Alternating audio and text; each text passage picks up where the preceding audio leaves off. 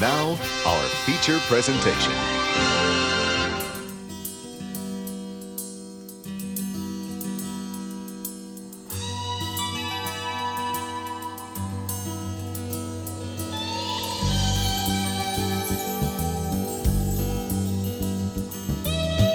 Swimmer glides through the water.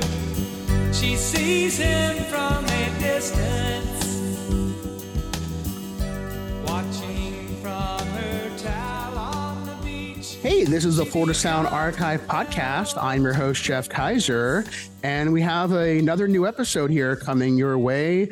Have a guest on here with me, Danny Morgan. Danny is soundtrack to the Florida Islands, Sanibel, Captiva, places we probably all want to be right now. Danny Morgan, how are you, my friend? It's fine. Doing great. Good to hear. So you're in your studio, or at least a room that looks like a studio. Is that right? It is. It's where I practice, and we have band rehearsals in here.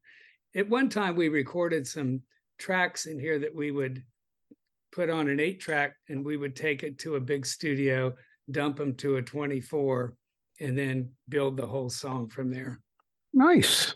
We did a lot of Captiva Moon stuff that way. Here in my house on the 8, it was a Tascam 80-8. So that's the same machine that Steve Winwood used for Ark of a Diver. And it took 3 of us to get it down the stairs and into my van and over to John McLean's house. That's how we did things. Nice. Oh, God. Yeah, and you've been doing this for a long time, right? So how many, we're talking like 5 decades now you've been your career's been going? Maybe a hair more than that. I started in my first band at 10, and then so it's been many years. Wow.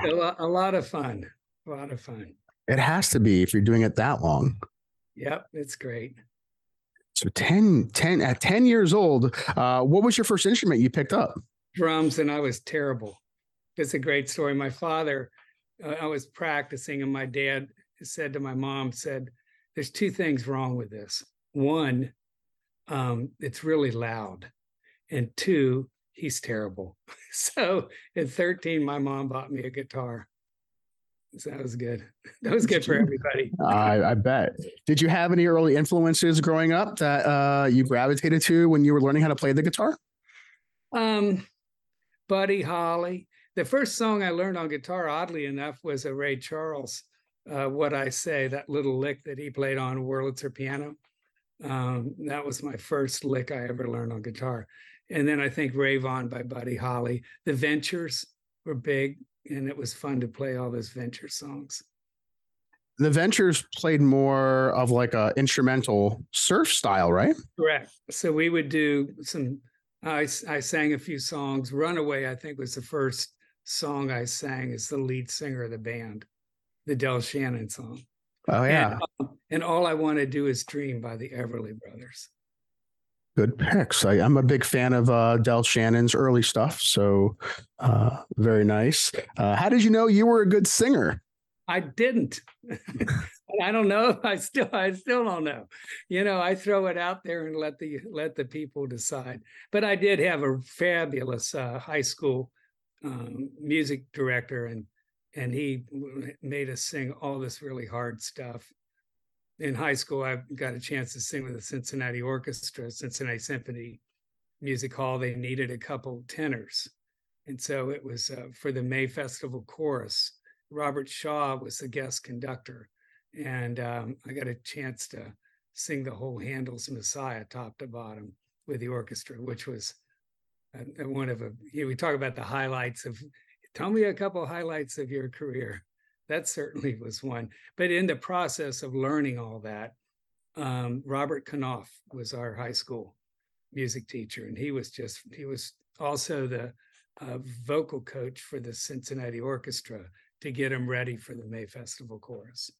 And he needed a couple tenors, so he grabbed a couple from our high school. It was really fun.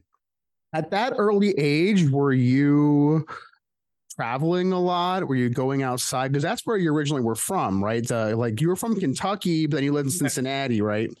Yeah, Cincinnati was not very far across the river. And that's a good question, because I did make friends. I worked at a music store called Dodd Music, and it was on Madison Avenue in Covington, Kentucky. And there were some Cincinnati guys who I met who were working there. And they had a whole nother world going on in Cincinnati. So I became friends with these guys in high school. And one guy was named Sandy Nasson.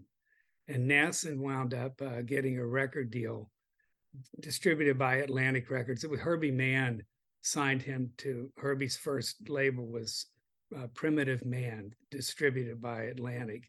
And Sandy Nasson was the first guy to be signed to that label. And I met him when I was working at Dodd Music. Jules Jacob owned this store, and it was a jewelry store. And Jules kind of took it over from Uncle Eddie Jacob, and Eddie was like, "What are you guys doing?" But he took in pawn stuff for guitars, and then we kept telling him, "You got to get Fender, you got to get Gibson, you got to get Slingerland drums." And so every week, there'd be less jewelry cases in that store and more music stuff. And pretty soon it turned into Dodd Music, and it was a wildly successful music store. But to get back to the question, yeah, that's how I met a bunch of guys from Cincinnati. Yeah. And did you put out your first 45 7-inch record, the O Captiva Sanibel Sunset, while you were still living in Cincinnati? Is that right? Yeah, I kept a home in Cincinnati, and I also in 84, 85, I built a house here that was a band house, like Big Pink, the band, when they were in Woodstock and they had that house. That's what I was thinking. I would build a band house. I don't know, what are you going to do? I mean, it must have left a pretty big impression on you when you wrote pretty much a record, even though just 2 songs, about Captiva and Sanibel. So what was it about it that really just resonated with you? You got great questions. But when I first came down, Sandy Nasson was the fellow I just mentioned, had a gig at South Seas and on Captiva Island. And it was playing in a really high-end restaurant at South Seas called the King's Crown. And he and I both worked for Playboy, Playboy, the nightclubs, and he played music and I played music. And when in fact we were playing there at the same time. And so we could do the kind of the corporate thing, it was a coat and tie. You had to wear a white shirt. You couldn't wear a blue shirt. You couldn't wear a striped shirt. It was a blue blazer, white shirt, tie. And it was playing, Somewhere Over the Rainbow and When Sunny Gets Blue and stuff like that. Of course, I was throwing in some folk songs and some Beatles songs. But Nasson had to go cut that thing with Herbie Mann in New York. And he asked me to come down and cover it for a weekend. And I did the Woody Allen on him. I said, "Listen, I don't suntan, I stroke." Like Woody said in Annie Hall when they were in he says, "I don't suntan." And that was true. I was a fair-skinned, light eyes, freckles, red hair. I was a candidate for bad things in the sun. And so anyway, Nasson wants me to come down there. And I drove down from Cincinnati in this beat up van. I had this Chevy van that was just beat to death. And I-75 stopped at Tampa. So it was US 41 all the way down. And then when you got to Fort Myers, it was the road to get out to Sanibel. There was nothing. Then you crossed over the causeway, which had a drawbridge at the time, back in those days. And you got over there and there was nothing on Sanibel, hardly any lights. You got out going out to Captiva. I thought it was driving to the end of the world. I thought for sure Nasson and these guys would have a sign stuck in the sand. I get to the end of Captiva. There'd be no South Seas Resort. There'd be the sign that said, "Sucker." And anyway, I got there and you checked in, it had a Quonset hut. That's what they had as a reception area for this resort, because they were just building it. They were just, acquiring land and building different condos and everything. So I got my little cabin. They had cabins back then. That was really, really a lot of atmosphere. And I got up in the morning and I looked out the window and saw these palm trees. And I looked over this golf course they were building, and you saw the Gulf of Mexico. And I went, ooh, wait a minute. Wait a minute. This is really, I'm someplace really special. And it was incredible. And I just met these fabulous people working at the restaurant and the people that came in there. It was a fantastic experience. And I learned a lot about different kinds of music, because in Cincinnati, greater Cincinnati area, and in Kentucky, where I came from, they were not playing Jimmy Buffett. I'd heard of Jimmy Buffett because I heard Come Monday when I was in California, but I really didn't know Bob Marley or any of the Jimmy Cliff or any of that music. And I toured with the Beach Boys as an opening act, so I certainly knew their music, but all of that other stuff I didn't know. And these kids went to Jamaica like all the time. So they were into all that kind of great music, and that just kind of informed me from then on to listen to some of that and maybe create some. But a lot of it came from just being the soundtrack to my life. Windsurfing, running on the beach. I was a marathon. I trained for marathons, and so I do miles on the beach and all that kind of stuff. So those songs are like pretty much the lifestyle I grew into. So you were an athlete back then as well. Oh, no, I mean, I love to run, and in our high school, athletics was very, very prominent. So I wouldn't say I was a terrific athlete, but the running thing was pretty good.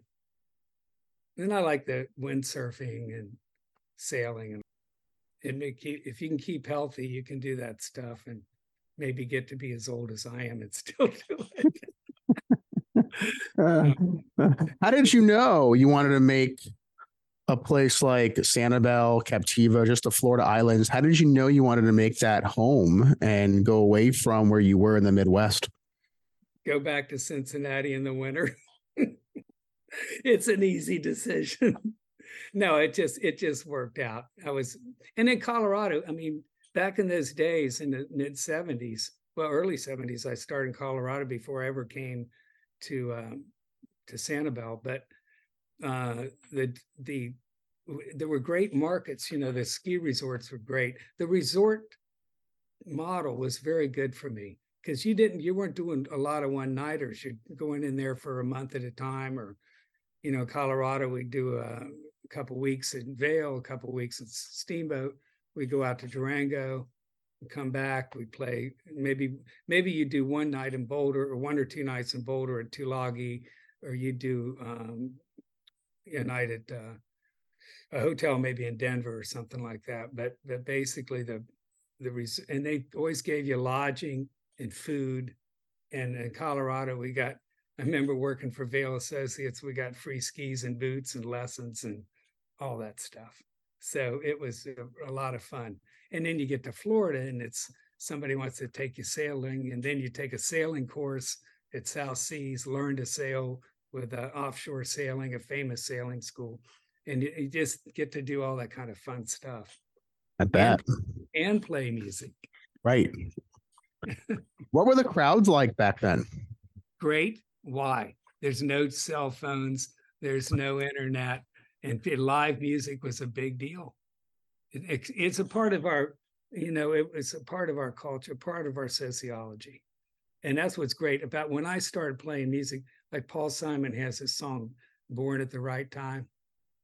He's right. He's a couple years older than me, but our generation for playing music, it doesn't get any better. We had great inspiration, the Beatles and everything, from all the jazz and all the kind of stuff that was going on in 60s. They were just tremendous things to inspire you. And then when you went out to play, there weren't a bunch of TVs in the places. There were no TVs in the places, and there were stages and lights on the entertainers, and so it became important sociologically in our country. So, born at the right. Thank you, Paul Simon. Born at There you go.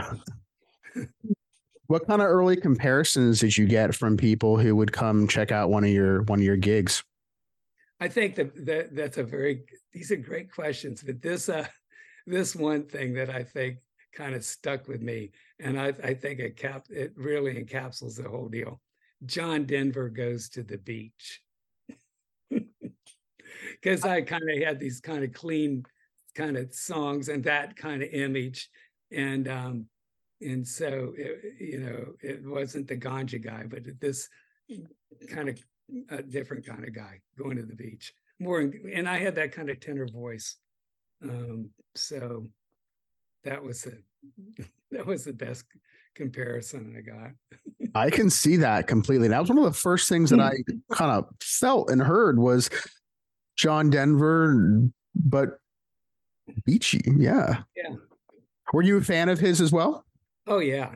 Yeah. And when I played in Durango, this is in the early 70s, I got a chance to meet a lot of guys that wound up in his band. They were playing in Durango. I had a really good gig at a place called Far Courts, but we all started in this bar down the street called the Gold Slipper, which was really a cowboy bar. I mean, a true cowboy bar. And so the band, some of the guys that wound up in John Denver's band wound up playing at the Gold Slipper, and they'd come down and see us playing at, we were a country rock band back then called the Apple Butter Band. And so they'd come down and we'd hang out. And John Summers and I became real good friends. And he wound up getting in John Denver's band as a banjo, fiddle, and guitar player. And he wrote a song on an early John Denver album. Then he wrote a song called Thank God I'm a Country Boy. And that was on Bringing It All Back Home, I believe is the name of the John Denver album, or Back Home Again, something like that. And anyway, so through that, I got a chance to, because then he wound up in the band, and I got a chance to go to John Denver concerts and meet John Denver. And, he was always very nice to me. He's a very, very kind, nice person. And I regret that we don't hear his music anymore. Sure. I agree. How important was that for you to meet someone that, famous and had a really great career, and they were nice, because in many cases you meet that person that might be like one of your heroes and they turn out to be the complete opposite. So what was that like for you? Oh, it's phenomenal. I mean, great. It just, they're encouraging, and it makes you see that there are regular people out there. The Beach Boys were the same way. I cannot say enough about how kind and how informative the Beach Boys were to us. Just as helpful as they could possibly be. And boy, did we need help. What period of the Beach Boys career did you get a chance to open up for them? Early 70s. And it was a short-lived thing because Warner Brothers wanted one of their acts that was on their label to do it. But in that time, I certainly learned a lot. And I did get one day where I had a really tremendous bunch of things that just lined up. I was invited to go. We were invited to go out there and see the Beach Boys at their studio. If you ever come out this way, and we were doing showcases in California. We did the Troubadour and the Ice House in Pasadena, and tried to get record companies to come see us and see if we could get a deal. And we went out to the Brothers Studios. We went out there one day, and it was the first day Brian was back in the studio. And so they were getting ready to record a song, and I was there, and somebody didn't show up. I'll leave the details out, and because there were some things going on. If you see the movie Love and Mercy. John Cusack played Brian. So it's the first day Brian's back, and Al Jardine says, Danny can sing all those parts. So I got a chance to record with Brian all day, which was really good. Wow. Is that up there with one of your highlights? Yeah. Again, I call it that was my definite right place at the right time. And that's the day that they also invited us to go open up. Wow. And a lot of I don't think on everyone, but you may know better than I would, but a lot of the musicians who played on some of those most famous records of the Beach Boys was the Wrecking Crew, right? Yeah. Well, Hal Blaine, which I met him when he worked with John Denver. And I got to know Hal Blaine a little bit. And what a great, again, sweetheart. When I did this one record in Cincinnati, and we wound up getting Larry London to play drums, I was talking with Hal Blaine about flying him in from California to play drums on that record. But they're just sweethearts. There's all those guys. And to sit in with us, we were playing in Fort Collins, Colorado, and John Denver was playing at the college at Fort Lewis. And they all come in to see us play. Of course, I think John Summers drug them in, the whole band. And then, Hal Blaine gets up and plays drums, and all those guys are sitting in, and it was just wonderful. And you get to talk to this guy, and they're all nice and all helpful. I can't say enough about the nice people I've met. I bet. Did you have any moments during that early period when you were with some of these musicians and songwriters where you kind of pinched yourself and you were like, wow, I can't believe I'm here? Did you have that moment back then? I think I have that moment now, that I can't believe I'm sitting here on Sanibel talking to you, and I've got gigs next week. But I think when you're in the moment, you're just thinking about whatever we're talking about, whatever I'm talking about with them, or what music you're doing. You're fully immersed in that. And for me, it's just mainly listening and trying to pay attention and figure, what can I learn from this? That's the thing. It makes sense. And then, because the same with getting up there on the big stage. Say, are you nervous about that?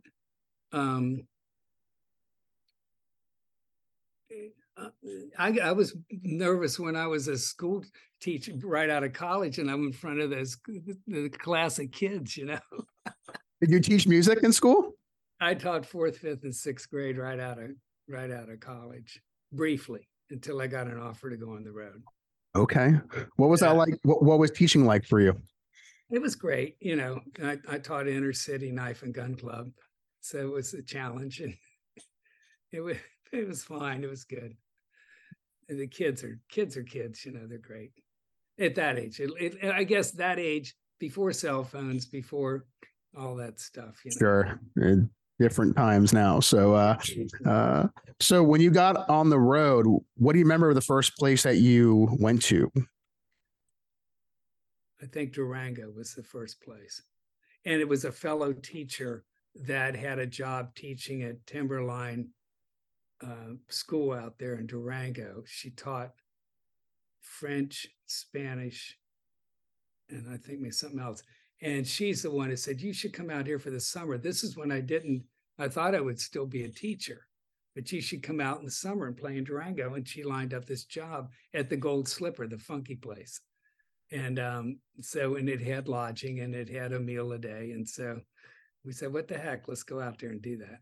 And so we did it, but in the process, Vail Associates saw us and invited us to be the house band in Vail with the skis and boots and the lift ticket and the sign for any meal all day long, But, we were real clean cut. We didn't drink, we didn't take drugs, we were athletic, we wanted to ski, we wanted to do all that. So those guys like Vail Associates thought they could invest in us. How did these experiences of you playing these gigs and getting on the road being the house band. How did this help you when you were settled in Sanibel and you were starting a career there? Well, I think the main thing is South Seas Resort. It was called South Seas Plantation then. And because of my background playing for Vail Associates, playing for Playboy, there again, they were a corporation getting started. They bought quite a few places around. They bought Sundial, and they were in the process of, I think they bought the land or something for Cassiabel, and they were getting ready to build that. And the Mariner Corp, they were from Cleveland. And so they just took care of us. And, I felt welcomed there. And I felt like they really wanted me to be there. And all kinds of people were surrounding us, just really loving the fact that we were there. And I wound up being, I would be in this. I remember the first thing I did when I played for Sandy Nass and at the King's Crown. I went away that summer. A lot of those servers and bartenders were going up to Cape Cod.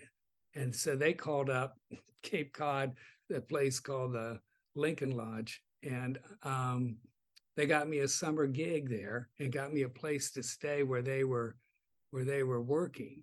And so I went up for that. And then I got a call from the people at South Seas that they just bought Cassabel Resort and wanted me to come back and play at Cassabel and put a band together. And so I did that, and just one thing led to another. But at that time, in the early days, I was playing a lot in Sanibel and Captiva, but also continued to go back to Cincinnati area and play in Kentucky. We had a couple really good summers where we played on a barge that was parked on the Kentucky side, and it overlooked the Cincinnati skyline. And those days were beautiful too, doing that. But I would always come back to Sanibel. I don't blame you. and Captiva. Right. And I would work mainly between those different things that Mariner owned, although there were a couple one-offs that I played. Played Tween Waters for a while, in a short while, and then I played a few other places on Sanibel that would pop up. What was the scene like when you were there? What other bands, what other musicians were pretty prominent that you were aware of in the Southwest Florida area at that time? When I first started playing at the King's Crown solo, there was the Captiva band with this guy named Michael Latona. And I think Marty Stokes might have played with him. I'm not sure. But the Captiva band was there. And I got to be friends with Michael. And through Michael, I didn't know much about anything in Fort Myers or Naples. I wasn't meeting any of those people because I was working practically every night.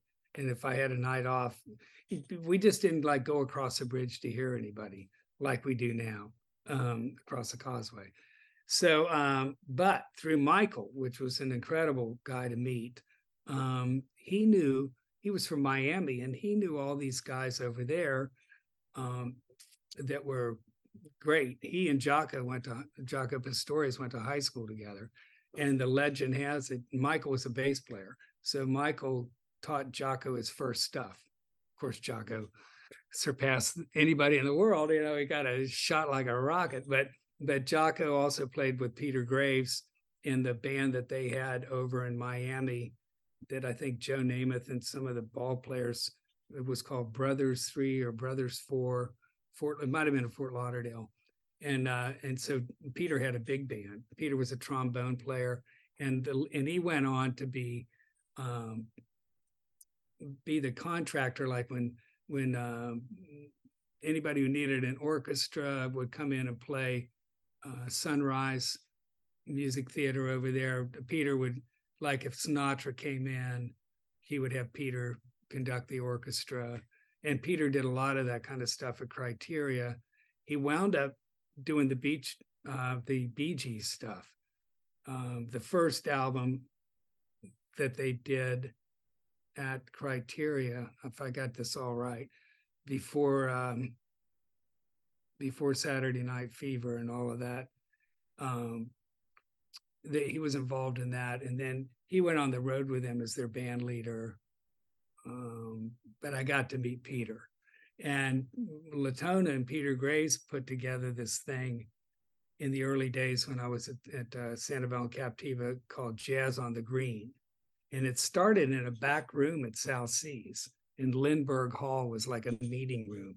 And they did the first jazz concert with the big band. And then Peter would bring in different people, jazz people that he knew to be the feature. Michael Franks was there one year, Bobby Caldwell, all of these fabulous people and Jaco. And so I got to meet all those people and got to know that scene, and then wound up getting a chance to record a Criteria with Peter and that orchestra, all of those guys, not Jaco. We had a meeting with Jaco, with Stan Hertzman, my manager, and Peter and I and Jaco at a pizza place in Fort Lauderdale on US 1. I'll never forget it. Jaco was great. And so we're sitting there and we're talking about us doing this recording. And I don't know if we gave Jaco a tape or what, but he came to the meeting and we were looking at the dates. He says, I have to go out to Los Angeles. I'm going to do a Joni Mitchell album. And so it turned out to be Hejira, which is, in my humble estimation, maybe the best Jaco bass work ever. I liked it better than Weather Report and all of that. I just thought that stuff he did with Joni was just so melodically mesmerizing, just off the charts beautiful. So anyway, but and then Jaco sat in with us at when we were the house band at Chadwick's at South Seas. He played only, we couldn't get him to play bass. He wanted to play I have a 12-string. I have this. This is a 1961 Mosrite 12-string. So Jaco loved this guitar, and he just wanted to play this guitar. Crazy. That is crazy. Wow. And he wanted to play drums. I think one song at it, when he sat in with us, we got him to play bass. But it's great stuff. Yeah, that is really those stories and those experiences are just amazing to hear. And there's been a lot of stories of Jaco on the podcast from various guests. So that could be my personal favorite so far. Yeah, he was a character. And boy, Peter with that bit. He and Peter and all those guys were friends. They grew up, they knew each other. And it was just great to be around that kind of and see how they play together. Man, I mean, Michael Brecker came in and played with that orchestra and all these different people. It was like magic. And the arrangements, these guys different guys, Stan Webb, and I'm trying to think of the other guys that write these arrangements. And a lot of them were teachers at the school in Miami, the music school. And so they knew their stuff, man. That was really exciting. And that jazz band was pretty tight. The University of Miami Jazz Band, they put out some really great records. Oh yeah. Yeah. There's a lot of good people there. Sure. What was your experience like recording at Criteria? That was a little scary. I'll tell you a really scary moment. I was fine with Peter and those guys. And I had a couple of my people from Cincinnati that played. So that was comforting. I brought the bass player, Cliff Mayhew, and Brenda Woodrum was her maiden name. Brenda Woodrum Foles came down, and she sang on other stuff for me. And then when I was in Cincinnati and I needed to get, a great girl singer who could really figure out, female singer who could, Brenda was great. And man, her voice was so beautiful on that stuff. And it's nice to have two people from home, and then Hertzman was with me. So, and he and I were great friends. And so there's, so we're in the midst of all these great people. The first night we recorded a Criteria, we were going into the studio, And Cat Stevens, I bought time at night. We bought time at night because you could get it starting at midnight. You could get good things. But I had Alex Sadkin engineering, who wound up being a big producer for Island Records and all that. But these are the guys that were around. You know how everybody comes up from somewhere. And so we're waiting to go in the studio, and I've got these guys out there, you know, and Hertzman says, you know, we're going to pay for these guys to sit in this lobby, because Cat Stevens was in there and he wouldn't get out of the studio. He's eating watermelon and listening to a playback, and we're going, Jesus, Cat, get out of there. We need to get in. I got these guys in the lobby, and we got to get him in there. That was the funniest thing. And, you know, I don't know how late we were getting in there, but yeah, you want to do your 3 hours or whatever, these guys. So you're sending them home at least at 3 o'clock in the morning or 3:30. I can't remember when that ended, but God. Can you imagine going back to that now? Oh man. And I'll tell you the other thing that really, so that wasn't scary. So the scary thing was I'm in there singing, you know, and one day, you know, this is before we went into the big room, and he had the full orchestra, French horns and everything for a couple of these songs. But I think it's the day before that, I went in to sing my parts over they do a scratch track, and then you go in and do a real vocal track.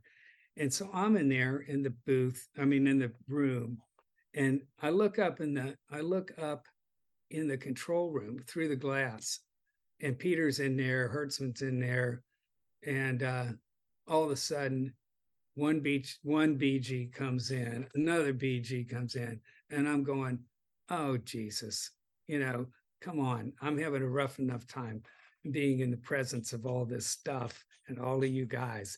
And then they're there, some of the greatest singers watching you sing. It's like, oh, God, help me. So, yeah, that was a nervous moment. That's for sure. Your first album that you put out, which I have the cassette here. Oh yeah, Beach Live. That's great. I'm sure that looks familiar to you. Yeah, that's great. That's very funny. Would you have thought in 2023 a European record label would be issuing a single for The Swimmer? Surprise, or did you kind of expect that? No, God, no. You know, first of all, for a lot of reasons, but that song is an unusual song. If you think it's a record company wanting to do that and sign a deal and send you it, they actually sent me in advance. So I'm going like, and how did he know? So I asked, I wanted to see who was doing this. So I got a Zoom, not a Zoom like we're doing, WhatsApp, you know, call, so I could see him. And very much like we're doing, I could see where he lived. And this guy is so sharp, Rob Butler. And this Be With Records is a great record label. They're really good, and they do really neat stuff. So I said, have you been to Sanibel, or did you see me playing or something? And he said, no. I said, this one guy I work with brought this to me. I said, did he ever see me? He said, no. I said, so how in the heck did you find this? And he said, this guy said we ought to do this record. And I took a listen to it and I agreed. And so that would be the last. If you're going to license one of my songs and think you're going to make money on it, it probably would be Captiva Moon, you know, Saltwater Kisses. I don't know. There's a handful of them, you know, that probably would be more commercial, that you could make money. But The Swimmer, who knows? It's a more artsy fartsy kind of song. I was listening to Adrian Belew was also managed by Stan Hertzman. So Belew, when I wrote that, Belew was doing some really cool stuff, and he was from Northern Kentucky. We all kind of grew up in the same area, playing in bands. He had a band called the Denims that did all this Beatles stuff. They were great. So before he became the Twang Bar King, as they call him, Belew was, but he's done these really kind of neat melody things. And Joni Mitchell was doing some very beautiful stranger melodies and stuff. So I was listening to that, and the Swimmer just kind of came out like that. And I took it to the band, my support band I was working with at the time, and we kind of kept goofing around. I had a rhythm thing to it, and then all of a sudden, those guys are David Dust and start play all this kind of cool guitar stuff, and it wound up like that, and went over to John's house and recorded it, and then McLean played that pan flute kind of thing on the keyboard, and John sang harmony with me, and so that's how that happened. But yeah, I had no idea, and it just surprised me, and I'm very happy, and I really like these guys. I think I'm hooked up with a good group there, and now I have to figure out how to play it live. One of my personal favorite songs too, off of Beach Life, is "The Swimmer." So this term may not have been used back then, but it's thrown around a lot now. Yacht rock. Are you familiar with that term? Oh yeah. It's a Sirius radio station. Yeah, I think it could fall there without a doubt. Without a doubt, it would be good. I think it would be perfect. Yeah, thank you. You just can kind of picture yourself on a boat on the water and having that on, and it just creates a mood for you. I think the Swimmer would be great if you were on a sailboat and the thing was flying down the coast. I think that would be a good one to have. For that experience. Did you include a lot of those songs in your gigs when that album came out? Yes. Yeah. We played just about all of them. What was the reaction that people had? Because, especially when it's a lot of tourists maybe, or even locals, they may want to hear cover songs. And now you're throwing in these originals. So what was their reaction like to hear some of those originals? I think it's if you set it up. Livingston Taylor, by the way, is a friend of mine. And you talk about learning from someone. He's the master performer. And so it's if you set it up, then you can sell it. You have to relate it to something they can relate to your audience, and I just don't play them. Or this is a song I wrote. You have to get it. You have to do a certain kind of setup to be able to sell it, if they've never heard it. But then some of them, thank God, knock on wood, have become sort of classics to all the visitors who come here. It is that album has become, in Captiva Moon, they've become part of their vacation. It's the soundtrack for them. So that's and there'll be certain songs. One guy I know is like, when I wrote Saltwater Kisses, he thought I was watching him and some girl out in the water off of Tween Waters. And I said, no, I didn't see it. But it was like, so all these people have these experiences that go along with those lyrics. As I did when I was listening to Jimmy Buffett, man, I fell in love with that stuff living here. I bet. Give me more. Mm-hmm. And I still do. When I listen to Jimmy's records, I have everything he ever did. First of all, he's a world-class writer, as good as anybody ever. He's our Mark Twain, and so. Did you ever meet Jimmy Buffett? Oh yeah. What was that like? Fabulous. Again, a really nice man. He's very nice to me. He's invited me. He's been on my stage, and he's invited me up on his stage a couple of times. And but he's just a great guy, and gave me some good advice. That I have a great story about Captiva Moon. So the second album after Beach Life did very well. I think we sold about 120,000 of those, all included, vinyl, cassette, and CDs. Of course, people don't buy records or buy recordings anymore. They don't even download it. Streaming's pretty much it. But Beach Life is pretty sought after on vinyl, so just wanted you to know that. Yeah, the vinyl. Yeah, and luckily I had vinyl that survived the Hurricane Ian.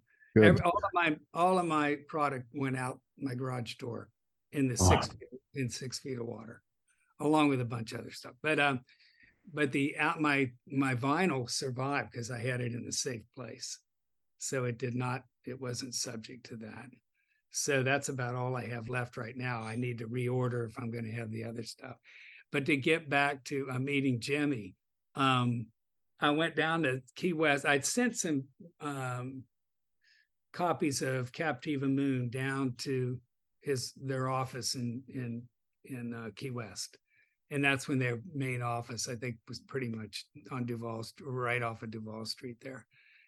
And I got a call from Jimmy's, I think it was Sunshine Smith, called and said, Jimmy wants to meet with you about Captiva Moon. Can you come down here and have dinner? And I said, sure. So Amy and I drove down and he wanted to go to this little off the beaten path Italian restaurant off of Duval. You kind of go back to Slow Alley and there's this little restaurant, real quiet, nice, unassuming restaurant. And we're sitting there eating. I'll just try to make it shorter. And we're sitting there and he said, I really like Captiva Moon. I have a copy in my plane and we got a copy in the office and everybody likes it. But he leans over to me and he says, you're too old. That's good. I was in my 40s. I think it was about 45 or something like that. And then he said, when we finish dinner, we'll go down to Margaritaville and I'll show you this band I signed to Margaritaville Records. So we go down there and there's this band playing and I'm up in the sound booth with Jimmy and we're watching this band and he says, what do you think? I said, they're great, man. They're fabulous. He says they're a really hot college band in the South. They play all over the South. They're a hot college band. And he says they sing in English, French, and Spanish fluently. What do you think? You want to do them or are we doing Danny Morgan? I said, where can I give you my money? Can I buy into this? And they were fabulous. But I get it. I get that the idea of national labels and stuff like that. It's a young man's game.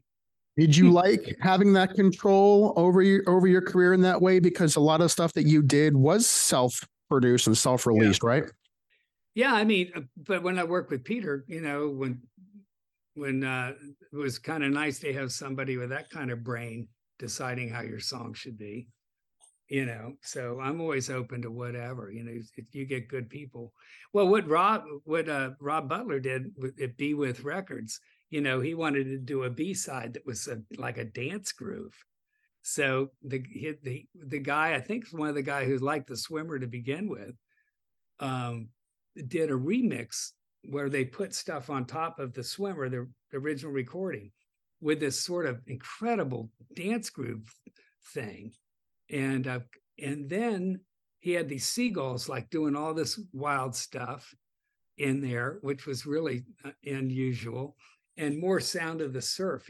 I didn't have any surf sound, I don't think, on my record. You didn't know. And so he had all this surf stuff going on. So that becomes a whole nother market that I don't know anything about, nothing. And so for all I know, that thing's going to go out there and become something, and so there's another, and that's good. I mean, that's good creativity. Right. But you had to lay down the foundation for it. And you absolutely did. Thinking about your catalog and all the songs that you have written over the years, what's the one deep cut in your catalog that you wish more people would hear? Golly, I don't know. That's a good question. Tarpon Bay is nice, which is, it's not a commercial song per se, but it's one on this album, which is called It's Always Summer. And so I think Love Is For Everyone is one I recently, in the last few years, wrote with Livingston Taylor, James Taylor's brother, who I mentioned is the consummate performer of all performers. He's really great. And but that's one that I think has some legs. There's a video of that as well. There is on YouTube. Yeah. And we're real proud of that. That's good. I think that works pretty good. Getting a chance to work with Livingston Taylor, and what was that experience like? Getting a chance to get to know him as well. Fabulous. He's a great friend and wonderful guy, and we talk about everything. So he's a really, I consider him one of my dear friends. But I just, again, you learn so much, from someone like that. I can't even go into it. The stuff I've learned about, vocal. I get a lot of great vocal coaching from Livingston. You mentioned earlier you're still playing shows, and you said that's one of those moments where you kind of, you pinch yourself and you're still doing it. So why do you think it's still resonating with people? And then the fact that you're able to go out there all these years and still put on a show and keep the people coming? I think a lot of it's those songs have been with them. A lot of times the songs have been part of their vacation. So that's what the tourists, and then people who come here and they hear a song like Captiva Moon, and they've never seen me or never been to Captiva, but they hear that song and they go, wow, that's kind of cool. That's where I am, da, da, da, So it's a right place at the right time. And, my challenge, of course, as you get older, is all singers who get older, is to keep working on your voice and working on make sure you're keeping in shape, make sure you're not doing any dumb stuff, and be able to perform, because they're paying you, and they deserve a good performance. And also, I think the cover songs, I like to do cover, and now I'll mention why I like to do this. I get to see a bunch of people my age out there that I've never met, that are just out there, and I'll say, I played this song in high school, and we do when John McClain and I do Thursday night, we do this kind of medley, and I do a song "Help" by the Beatles. In high school, I could never figure out that George Harrison da da da da da da da da da that guitar lick. So I get with McClain, and I'm saying, I love that song "Help." We ought to do that Thursday nights, at Traders, and so. I'll get with McClain, and like in 30 seconds, he's doing da-da-da-da-da. I'm going like, bingo. So we do that, and I'll tell a story, that I've always wanted to do this, and now I'm finally playing with this guy. Here we go, "Help" by the Beatles, bingo. And then you'll see, and a lot of young people like the Beatles. You talk about, you'll see these kids that are like teenagers or their early 20s, and they're Beatle freaks. They love it. So that's fun to do that. And I try to pick a nice cover repertoire that is fun. And also we do American song. We do Autumn Leaves and French and English, and we do a little Django in there, and that we kind of go, and John does fabulous Sinatra stuff, and then we play instrumental. We do a Les Paul song. We open up with "How High the Moon." And that kind of thing that's interesting. We try to be interesting and not real predictable. Well, that's good, as I'm sure there are people who may come out to see you perform regularly. And what's been one of your favorite personal moments that you can share, that maybe someone came up to you after a gig, or even maybe before a gig, and shared something with you that was about your music and how it meant, how it made them feel? I think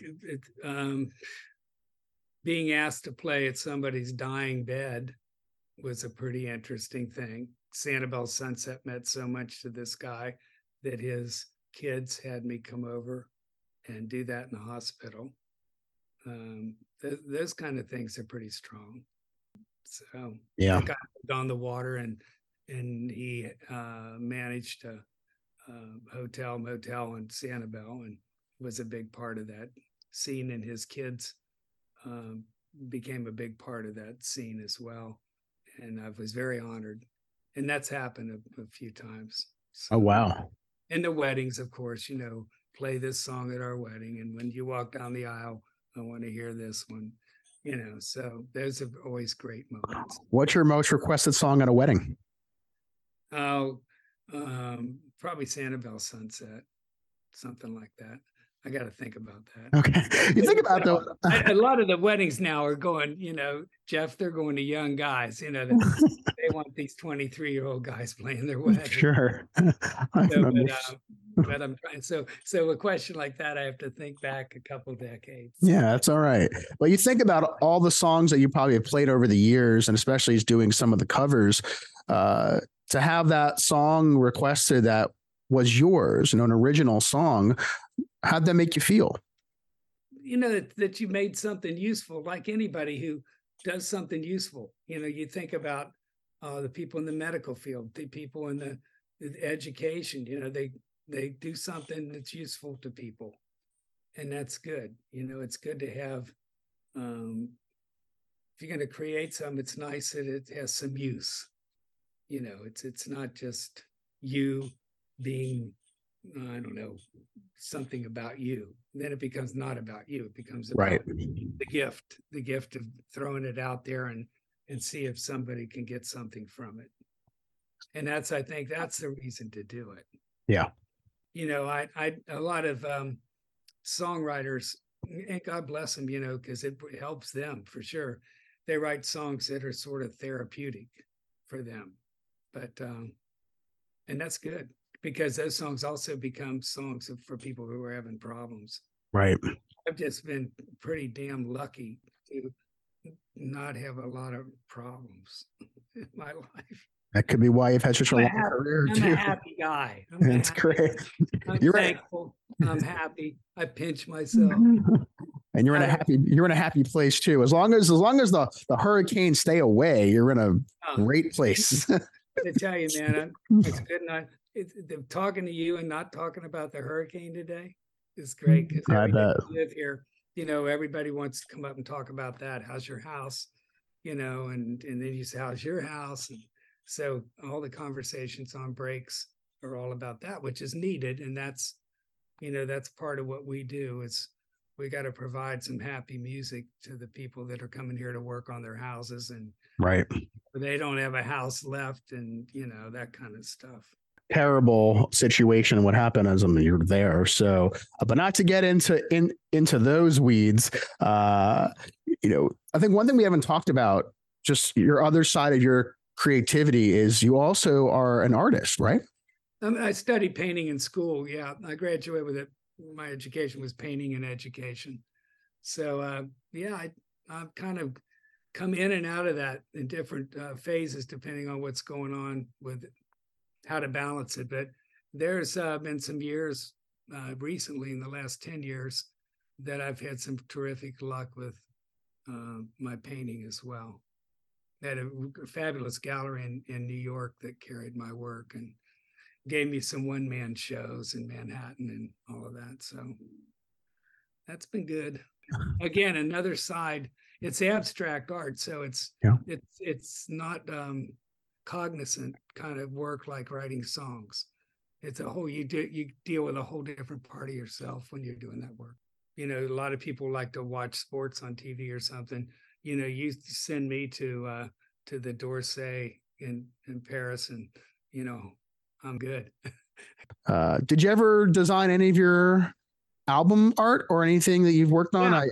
Yeah, I did all of them, every single one of them. So those are all in the old, like Beach Life, I had to do before I didn't have a computer or anything. It was all the old paste up stuff, like they used to do it for ads, any ads, and cut and paste. And I think the lines that are drawn around the pictures I did with a magic marker. And I would always do my own logos, like my signature. And I did that. And then the paintings become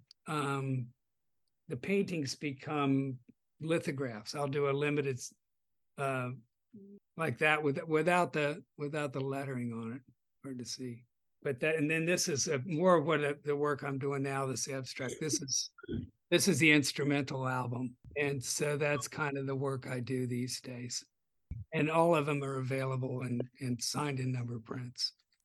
As we kind of round things out, I wanted to ask us a few other quick questions here. So, you've been on the road over the course of your career. Is there that one road story that stands out to you as for good or bad reasons, it's memorable and it stuck with you? When the Beach Boys first came in to see us play, and that's when they took a shining to us and invited us out to California. That was pretty wild because the bartender I like to go in the daytime and make sure the stage is set. I still do it. I do it at Traders. I'll go in at 10 o'clock in the morning or something and just make sure everything's ready to go for that night. So we can just walk in and play and not be fiddling with stuff. And the bartender said, "Hey, we're in a hotel bar in Denver, right?" So the bartender says, "Beach Boys were in here last night. And I told them about you guys. It was a night off. And they said, they're going to come in tonight and see you play." I said, "Yeah, Elton John's Tendon Bar." And so, so they, I get up to play. Again, that was another thing that made me a little nervous because they're playing. I'm thinking that this lady, this nice, wonderful bartender was just jagging me. She's jagging me, and how could they be coming in this hotel bar to see us play? So anyway, we're there playing, and from here to the wall, they line up and they're leaning against, I never will forget, it was a curved wall and it was carpeted. And they were leaning against that wall. And I'm going like, oh God, I was so scared. But then they wound up sitting in and, I had Carl Wilson playing that 12 string. A lot of people want to play that 12 string. Sounds like it.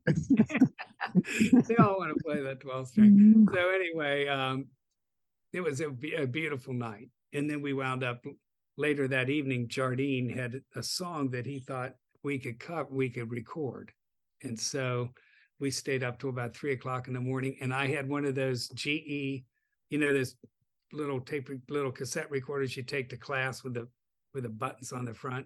And I had one of those, and because that's what I use for songwriting. And we stayed up, and there was a spinet piano up in the mezzanine of this hotel, and Jardine and I and the bass player sat there and did this. He would play it for us and wanted us to learn it. And so I recorded the whole thing. That was a pretty magical. I can imagine.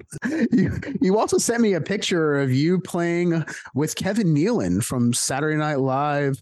I'm a huge fan of that period of SNL. So how did that happen? It was years before that.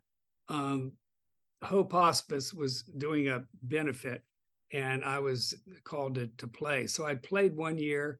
They called me again to play the second year.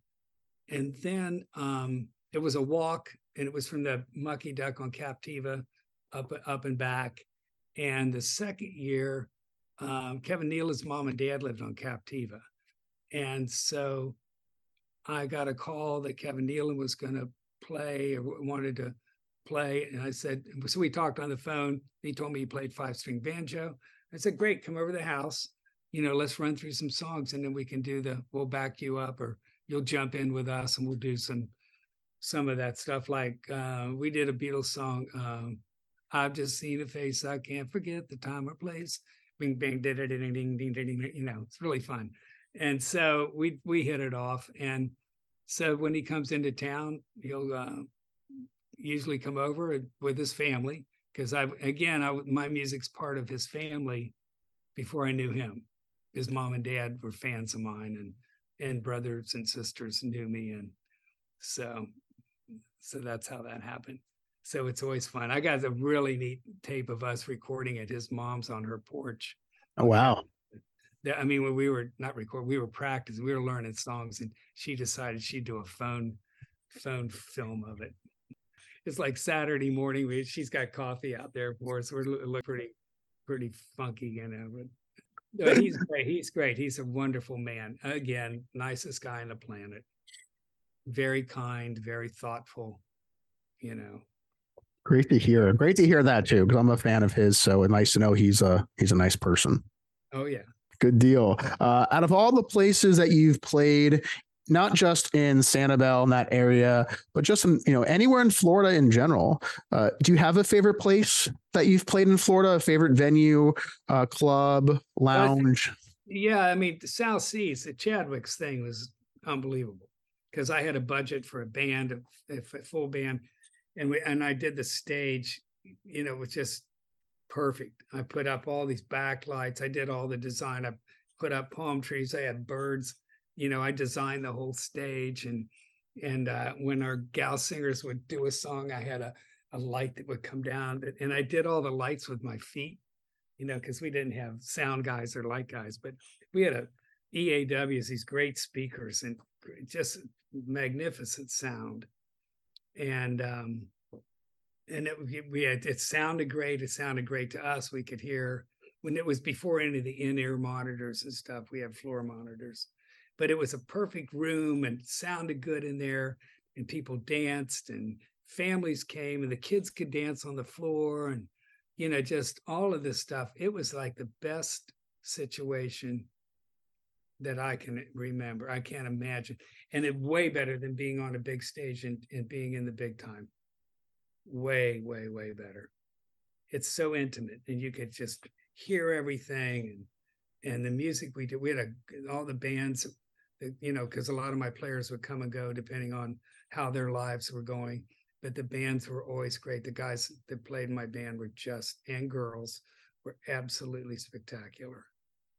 Spectacular. I mean, I get these young people out of the university, the conservatory, Cincinnati Conservatory. And boy, they were just smart, great kid. And they'd like all the drum things. I would just hum things and they'd be writing it out. They'd write out I have a whole book of the drum parts from my records. That's one of those kids did. Funny, Henry Winkler would come in there and all these different guys. It just and I remember the guys from Jensen Resorts driving a damn golf cart in the front door to the dance floor. That kind of stuff. Just like people would. It was wild. It was good. It's fun. Yeah. Speaking of being on stage, what was your most awkward stage moment you can share? Oh, golly. Last week when I forgot the words to second verse to Captiva Moon. No, I don't know. Yeah. How does that happen? Oh, yeah. I get distracted. McLean says if somebody walks in the door that and they're waving at you and stuff, and we're in the middle of the damn song and, you lose where we are. And that is exactly what happens. These people talk to me or they'll come up while I'm singing and hey, how's your house? I mean, God bless them. But yeah, I am trying to sing. You're right. You're trying to, you're right. But they're lovely. Everybody, I'm so happy I have anybody who wants to hear it. So very, very, very thankful. As we kind of close things out, I want to kind of turn it over to you to kind of close out the interview. Any last words you want to share to fans, supporters of yours? Just in closing, I will turn it over to you, Danny. Well, thank you. Thank you. Thank you. Thank you. I can't tell you how much I appreciate the many, many, many years of being able to play for people, play for you guys. And make some music, record some music that you like.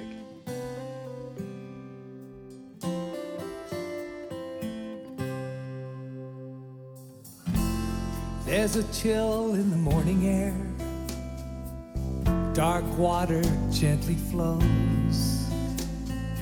Not a soul around anywhere. Just the birds in the mangroves. As I slide in my old canoe, it takes me back in time to where life seemed more simple, people seem more kind.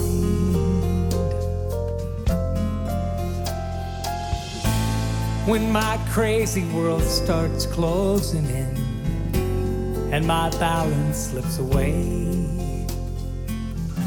you can find me in my old canoe out on Tarpon Bay.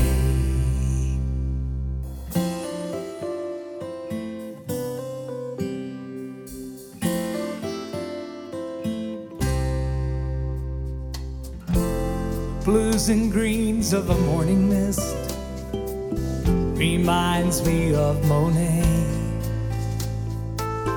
The mullet jump, the dolphins swim, the herons dance the bird ballet.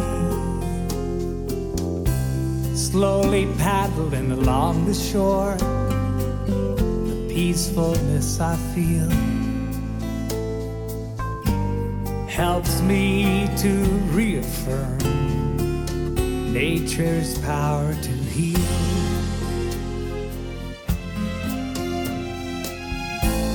When my crazy world starts closing in and my balance slips away,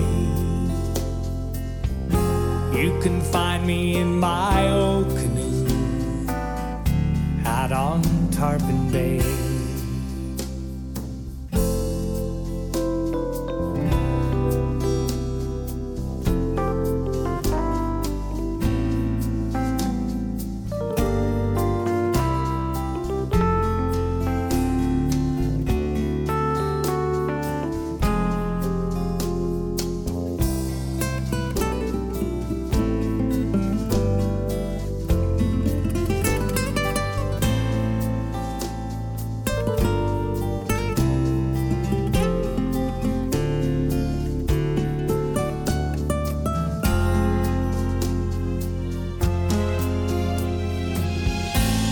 When my crazy world starts closing in and my balance slips away, you can find me in my old canoe out on Tarpon Bay. You can find me in my old canoe out on Tarpon Bay.